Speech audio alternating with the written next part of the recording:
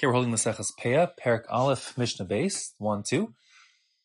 The previous Mishnah has said that there is no shiur midoraisa from the Torah how much Peah you should leave. However, the Mishnah here says, Ein pochasin lepeah mishishim. One shouldn't leave less than 1/60th of his field over his Peah. V'afal pi she'amru ein lepeah shiur.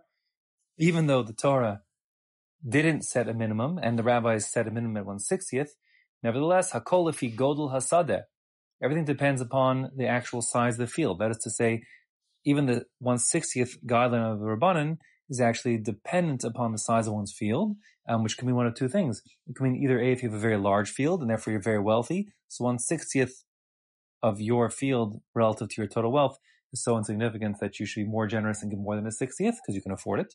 Or it could be that your field is so small that 1/60th of the field is really insufficient even for the ani who needs the food, and therefore you should leave more so there's something significant left over.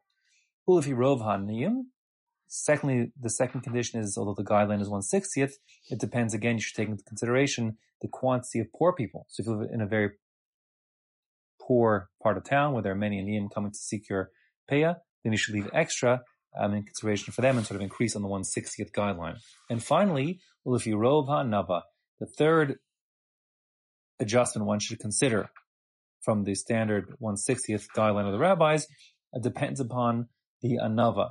Now, there are different pshat in what anava means. The first pshat the Bartanura brings is anava is from humility and selflessness, meaning if a person is selfless, then he will take less for himself and leave more for the niyam, meaning he's allowed to go past the 1/60th guideline because he wants to.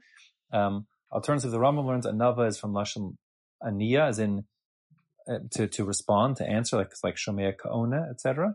Meaning that if one planted and the response that his field gave him, thanks to God's goodness to him, was much more than he anticipated, so he had a boon, and in response to the boon that he got from his field, he should respond as an expression of thanks and hakar satov to Hashem and leave extra.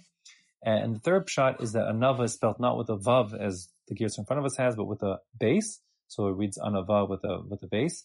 That anava is like the word anav, like a grape. So anava means according to the size of the grains themselves. That is to say, that if you have, say, a wheat field and the density of the crop is increased because you have very thick, plump kernels, then you should leave extra, and you should leave the best parts to the poor people, meaning you leave from the plump kernels and not from the thin kernels.